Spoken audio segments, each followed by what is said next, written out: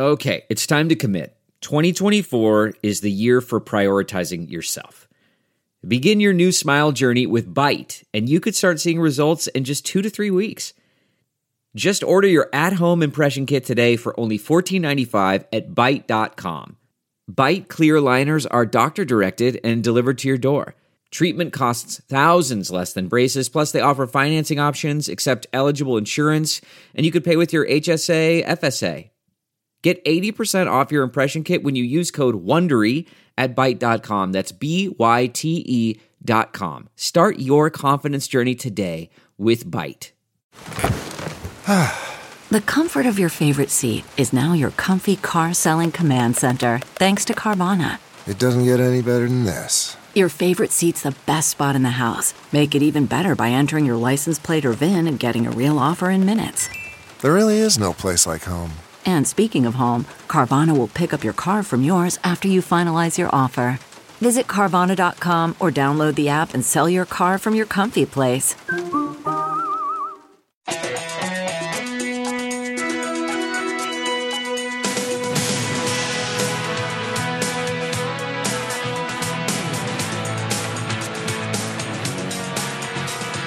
Welcome to episode 82 of Hollywood and Levine.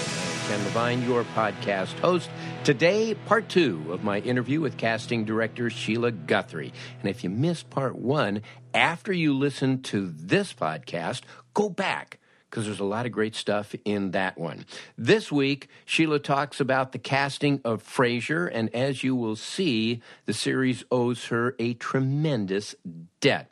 Also, some useful tips for actors, what mistakes to avoid during auditions, and along the way, some unbelievable personal anecdotes, some crazy things that have happened to us along the way.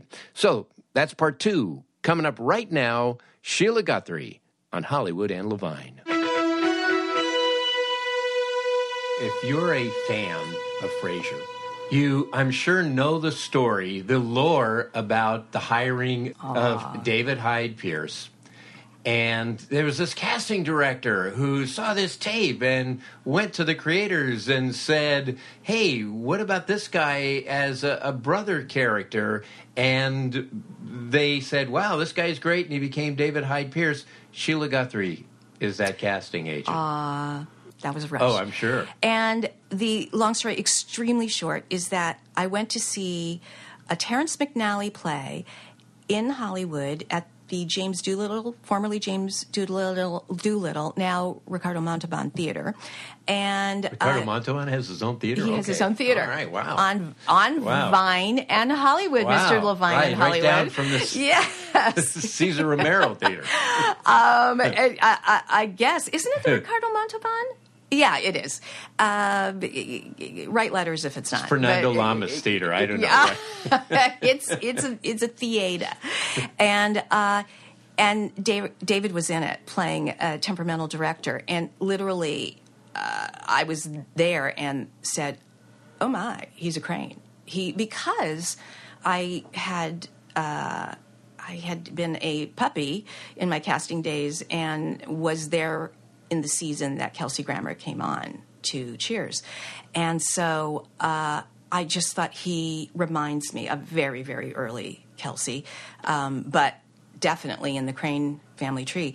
So then he was on a show called The Powers That Be about the government, Right. where he was Norman Lear's show. just so dear and so nuanced and so funny. And so, I went to, Angel Casey Lee, and who were doing Wings at the time. They were my group while I was working with Jeff Greenberg and his company. And I just said, look, I don't know what you're thinking, but this is something that just seems like I was witness to something that just seems obvious. I didn't think of it like an idea. I just thought, well, that's pretty clear, and showed them a little film festival and talked about seeing him in the show, And so that's how that happened.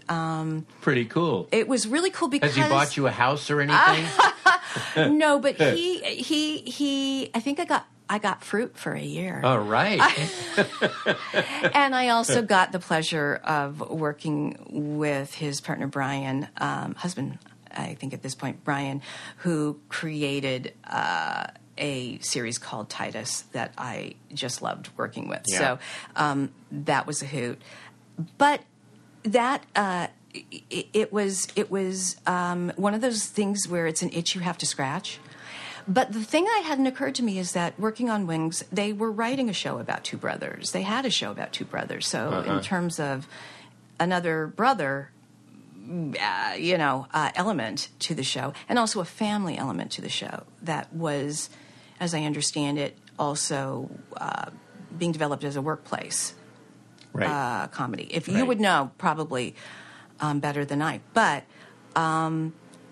it did work out nicely. And I've said this to David, actually. I said, you know what I so, if I give myself props, it's because I revere that creative team, that for me to decide to take up their time to actually pitch something, I thought, better be good. I better be good. Better be good. Better be brave. Yeah. Just because they were listening intently, and I just thought, don't back down. This is okay. You got something here that you just want to make them aware of. And I felt like I wanted to have it be worth their while. And because I do revere them as creators. And so that was, I thought that I actually picked up my stuff in the pouring rain, my, again, 3/4 cassette, and my film, and it was me doing a lot of talking, I remember. And so that was very, very, that was like a blessing, saying, Well, you mentioned you Good went idea. to the theater that night. There must be 17 buses every day that arrive in Hollywood with actor hopefuls. Yeah. How do you stay up on everything? How do you get introduced to actors? Do you go to showcases? Do you go to theaters 5 times a night? How many VCRs do you have in your home? Right.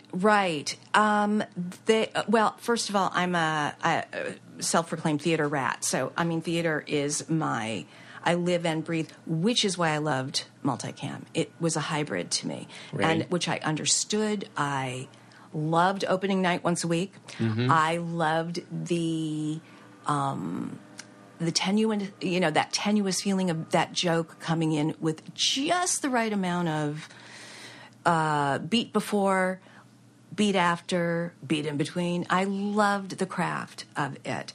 But I see a lot of theater in town, and it is a really strong way to see people that you wouldn't be represented, have access to the process. So that's my favorite way of seeing the work, rather than sitting down to chat with someone. I just love to see the work. I see people that solicit demos, bring in demos. If you have a part and you see 200 people for it, you get to know then that group of 200 that weren't right for this, but right for something else. Mm-hmm. So there is just a combination of, and yes, you do go to showcases. There's a whole college thing now out here, that brings, it used to be the leagues in New York. Now, so many colleges bring their graduating classes out here, and there's a whole schedule of performances that you attend to. Yeah. Interesting. So you get to see who's graduating from a university in Missouri that you wouldn't necessarily, get on a plane and have the ability to go see. So there's that upcoming from the educational theater, groove. And some of it's random. You watch a lot of TV? I mean, I do watch a lot of TV. I know a casting director who has like 7 VCRs. Yeah. And is trying to watch grab a little everything. of something. I mean, even commercials. Oh, you know? commercials? You see somebody in a commercial and you go, wow. In fact, that I remember when there was a turn. It used to be very compartmentalized. You know, certain actors don't do commercials. Certain actors don't do episodic. Episodic. Yes. Oh, yeah. Offer only. And now anyone can come from anywhere, from webisodes, from their own YouTube channel, from commercials, from the work is across a wide range of forms where you can find a whole lot of interesting everywhere you look at any point during the day. So, yeah, you do try and grab episodes, but there's a saturation point, and you need to be a human computer, but you organize your own little notes. About, I mean, I have pieces of napkins taped onto pages in notebooks for Big Wave Days, a show we did together. I have 5 pages of things that came to my mind while watching something, or I bumped into somebody in a cafe that I wrote a name and a role and something, and I taped the napkin to a page. It's very tactile, right. Kind of sense memory. But any way in which you have your little hints and little books of people to remember, you go back. There are 5 different elements of organization that I have that all come in different forms. So, What are some mistakes that actors make in auditions? There's some pretty basic things. One is trust this, that if you make a mistake in your mind, you come in, you get hung up because you go up and you want to go back. Hopefully it's not, I'm sorry, and don't apologize. If you go up, find your place in your sides, and we'll wait and keep moving. How you handle those hiccups are more defining than having them to begin with. And like I said, if you're right for this role, no one's gonna. It's not about spelling, It's really about the way you move forward with your work. I would say that's one. Someone coming in and asking, sometimes you politely say, do you have any questions? And someone will say, what are you looking for?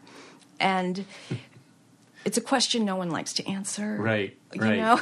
Because it's the right person. Yes. It's all you think of are ways to be snide, or snappy and not respectful. So it's not a healthy question. I would say reads that, and this you can tell me, reads where people came in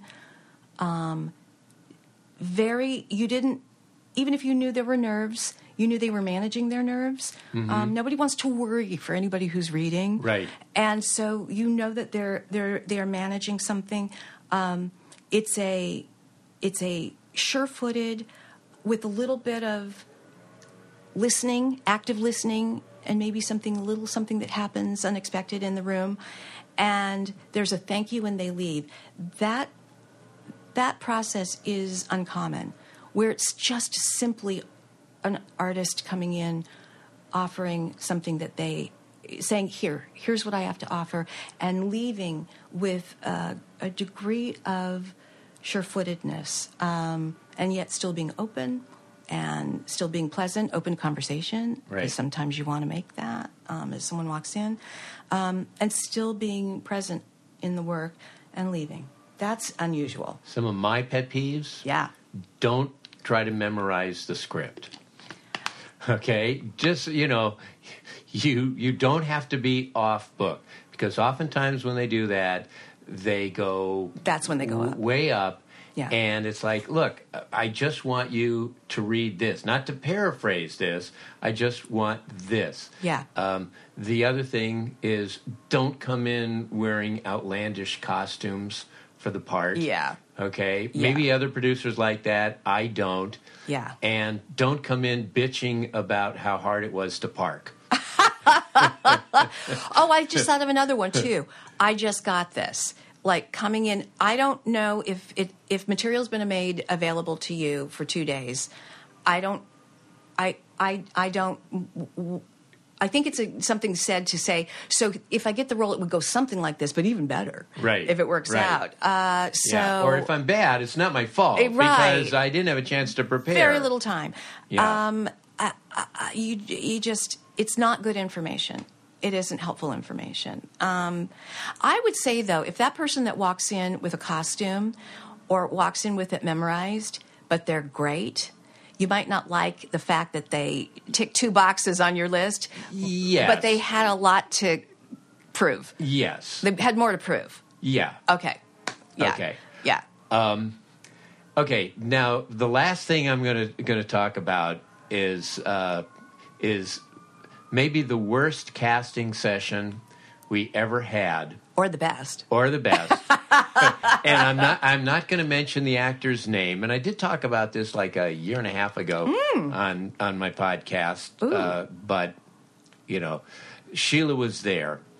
And again, I'm not going to say the actor's name, but I think you know what I'm talking about. Talk about this without laughing.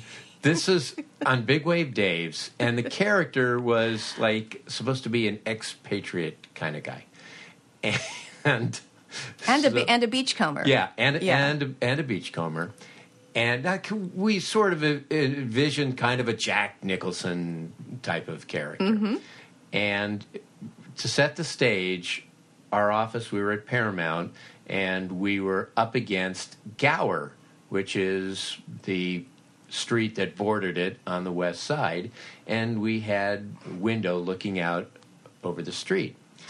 And usually when an actor, comes in, Sheila will walk into the foyer and bring in the actor and go, okay, here is Jim Parsons. Yes. Nice to meet you, Jim. And then Sheila would actually be reading the other characters in the scene. So she goes out and she comes back and says, he wants to make an entrance. Okay? So this right away. this Throw it on right the pet away. peeve list. Right. So in the audition, and I'm glad Sheila's here because if I tell this story, no one is going to believe it. Okay, so the character is supposed to come into a surf shop. He has just pulled one of the lead characters out of the ocean after wiping out. So the door flies open, and this big, slothy guy wearing just a T-shirt and shorts and carrying a giant garbage bag over his shoulder walks in. Oh, and he's soaking wet. There was that. He was soaking wet. So he dumps the bag, and he starts reading, and he peels his shirt off for reasons we don't know.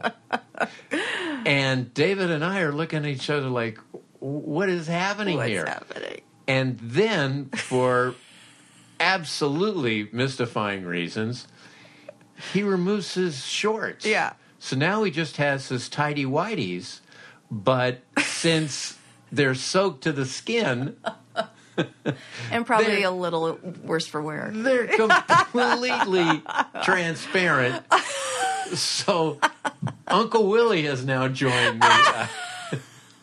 And you are trying to read. I keep going. He keeps going. He keeps going. And David and I, it's like, sometimes an actor will be so bad that, you want to laugh, but you're just afraid of embarrassing them. Okay? David and I were gone. And so now this guy is thinking, I'm killing it. I'm just killing it. And then there's a moment in the script where there's lightning and thunder, and he goes, "That's God Kamehameha, the God of thunder. He doesn't like howlies too." And so he goes to the window, and we had blinds, and imagine this like naked 300-pound guy soaking wet. So he starts rattling the blinds, and King Kamehameha. And there's this young couple in their 20s that are walking down Gower. That you saw? That we saw. And the husband had a camera around his neck. They were tourists from someplace coming to visit, Well, the woman just goes batshit crazy screaming. David and I are now on the floor. I don't think you were breathing. You were. You were so. And Sheila's reading. Sheila continues to read with this guy. So we finally finish the audition, and tears are coming out of our eyes. We go, well, okay, that's a unique thing. And he goes, all right, and he starts gathering up his stuff. and we said, well, no, you can put on your clothes. No, I've taken up too much of your time already and everything. So he goes out into the lobby, and the other part we were casting was for a woman in her mid-30s. So we had a number of Catherine Hicks, Jane Kaczmarek type actresses in the waiting area. So he walks out, closes the door, and now we hear 7 women scream. Yes. Oh my God. So then he goes out into the hallway, and Cheers was on the other end of the building. Yeah. And so they're hearing all the screams and stuff. So Jim Burrows peeks his head out, and he sees this 300-pound naked man getting dressed. And Jimmy came into our office later that day. I don't know if you know this part of the story. He came into our office, and he goes, "What are you making these people do?" I know. You told me later that it was just nothing he'd seen in the hallway before. That it could be you had to be there, but the way you talk about it, I don't think you had to be there. You could pretty much picture. Is that the worst? Have you had any other casting sessions that would rival that one for craziness? On that same show. Yeah, for that true. Same part. Yeah, that's true. There were a few others. Yeah. With language we can't. Yeah, we actually can, but there's no point. There's no point. It was that role that somehow these actors were into it. Yeah. They loved this part. So we eventually hired Kurtwood Smith. Yes, who was great. Yeah. Yes, yeah. He was. He didn't make us wonder if he was gonna just break through in something completely crazy. Yeah, we had an actor, and it was early in the morning. I think it was like a 10 o'clock casting session. Yeah. And he came in, and you could smell his breath down the hallway. Yeah. Yeah. And he was a guy you've seen him. Yeah. Yeah, you've seen him. And he's reading, and then he like stops right in the middle. Yeah. And he blurts out this obscenity. And then he launches into a Colonel Kurtz Apocalypse Now completely monologue. Yeah. That we were like, I don't see this on page 3. What is this? It was, but you guys, if I remember correctly, it also got you laughing. You were a little uneasy because I thought he was going to kill us. That wasn't funny, but I kept going. Still, I kept going. How you did that, I do not know. Well, I didn't know how to stop. I didn't know whether it was better just to let them do their thing, thank you, and go because of the absurdity. If someone gets stopped, how do you and feeling not good about their read or rejected or interrupted. I just didn't feel. I mean, you guys were there. Did you call the agent afterwards? Did you let the agent? Because if this is what this guy is going to do, he's going to lose out on a lot of parts. Yeah. I honestly, I don't recall, which probably means I did not. I just thought, I will make that someone else's issue. Let someone else call them if it happens again, or if it's something that... See, if I were you, I would have brought him in on every other project just to see what he did. Yeah, you know what? It'd be worth 10 minutes of my time. What I should have done, what you all should have done, is written another role, a guest role in the series where a guy coming up from the beach rescuing somebody, seeing what comes up. Because we saw a lot. There were quite a few very high-profile actors who came in for that. Right. Because they really loved the part. And so we had some really interesting variations from very oddball places, you know. We had a British actor who, I won't mention his name either, but he was a very Big deal. well-known, respected actor, and he came in and we said, we love your work, but you're so against type, we just love to hear you read it. And he went, hemmed and hawed, and he said, no, I'm not going to read it. And we said, well, okay, well, appreciate you coming in. Yeah. We're huge fans of your work, but we have to hear it. And then a few days later, he called you back and said, okay, I'll read. So we bring him back, and then he comes in, and after 5 minutes of charming chit-chat, he's like, I don't know if I'm going to read. And it's like, finally, it's like, read or get out. Right. You know, which he never did. He was so conflicted. Yeah. I do remember this. And he was conflicted because... should he? Because I completely appreciated the fact that none of us knew what you were going to be hiring. If you hired him simply based on his work and his renown, it still was unclear whether he was this character. Right. So, and he was brought in special, and it was all very respectful. Yeah. But I I remember. Him. Yeah. And we were excited. Yeah. Because we thought, if he does a good job, this is going to be so interesting and different than what you would expect. Yes. That this was going to be just a lightning in a bottle. And so particularly, we were excited. Right, for that form, that's not everyone's gift. A multicam, live audience form, there are actors who they won't come in, it scares them. And that's okay. If you know it scares you and you save yourself and us the time. Yes. Yeah. So, but there are actors who it is intimidating. The audience, the pressure, that kind of pressure.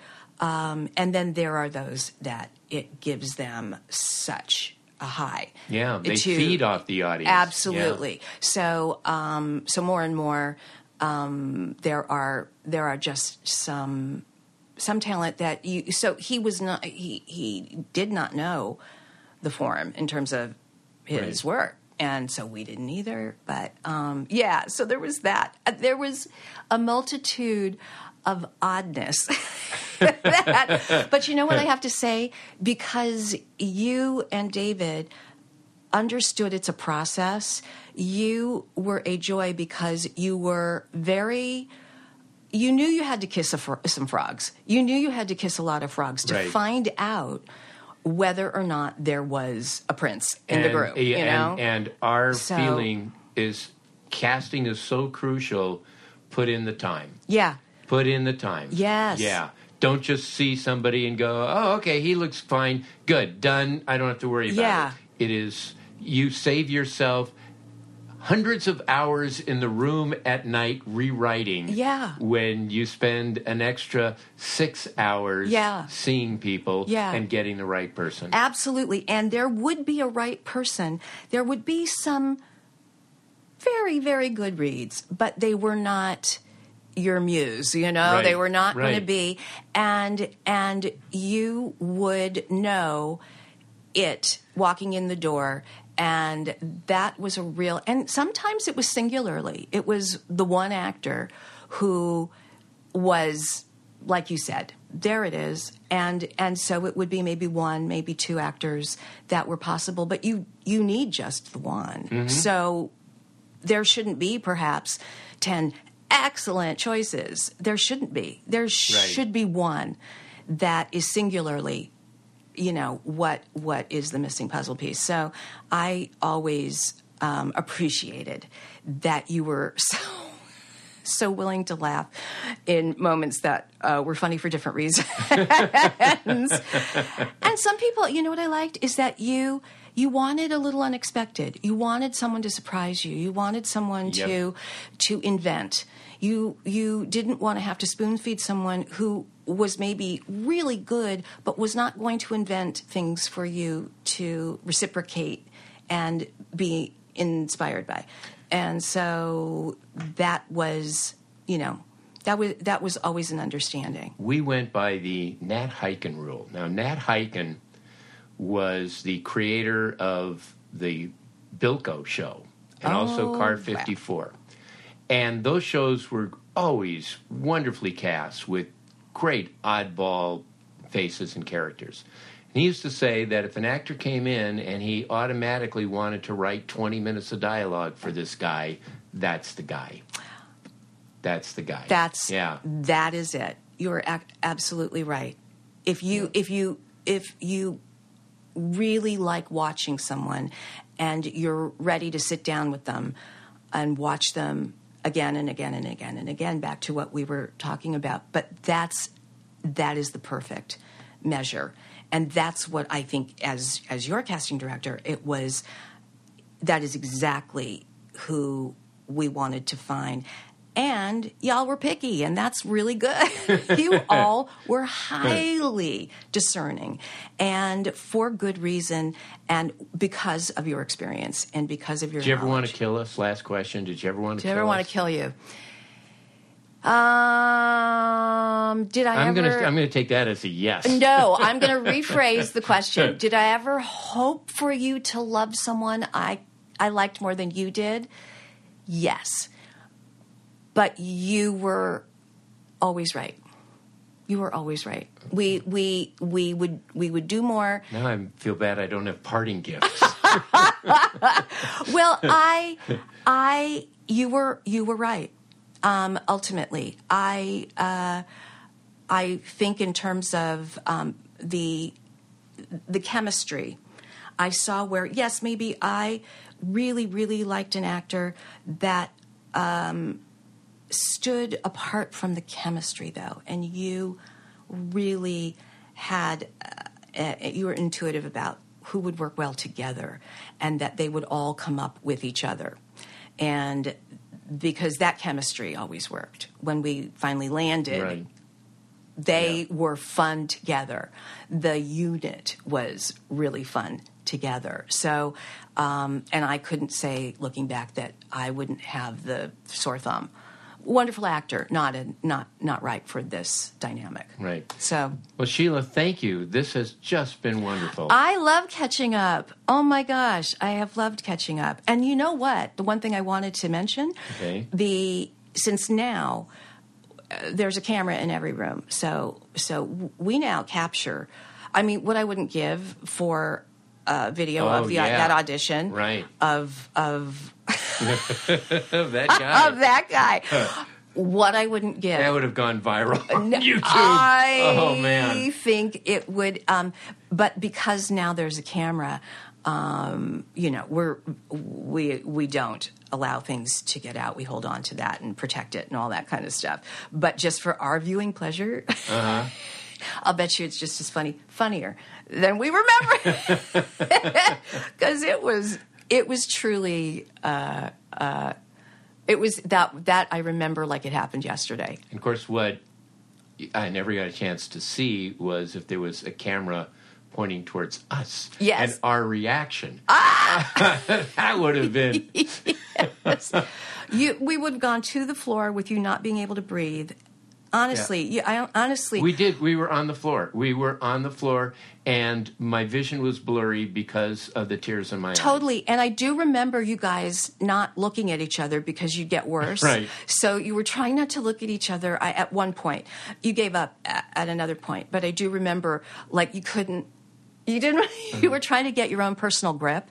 Right. And it was, and that is one of my funnest memories. So, it's like I so couldn't keep it together. No, that what I wanted to do was when he left and you came back into the room, I wanted to say to you, "We love him. That's the guy." Make a deal and have you try to talk us out of it. And I don't know if I'd do anything different today. Quite honestly, too, I would probably keep going. Yeah. I would probably figure, I don't know. Honestly, I don't know. I don't know whether you would have wanted me to stop it. No. We Make loved it stop. We loved it just the way it is, and God bless you for hanging in and doing it. I think I would still do that today because you just don't stop. I didn't know whether you were wishing I would make it go away or if I was hoping, if I figured that was your call, but you had so lost it that I didn't know if you had the wherewithal. So it was just so wonderfully, it was such wonderful chaos that's I think what made it. Yeah. Yeah. It was wonderful. No one knew what to do. It didn't matter. It didn't matter. Sheila, thank you. Thank you so much. Wasn't she terrific? Wow. Thanks to Sheila Guthrie for being my guest this week and last week. Again, if you missed part one, go back and listen to it now. Our thanks, as always, to Adam and Susie Meister Butler and to Howard Hoffman. I am available via email. HollywoodLevine@Outlook.com is my address. HollywoodLevine@Outlook.com. You can follow me on Twitter. I can't believe you're not following me on Twitter already, @Ken Levine, and I'm on Instagram, Hollywood and Levine, and from time to time I post pictures of my granddaughter, Becca, so you got to sign up for that. Anyway, again, thanks to Sheila Guthrie, and thanks to you for listening. We will be back next week. Talk to you then. Bye-bye.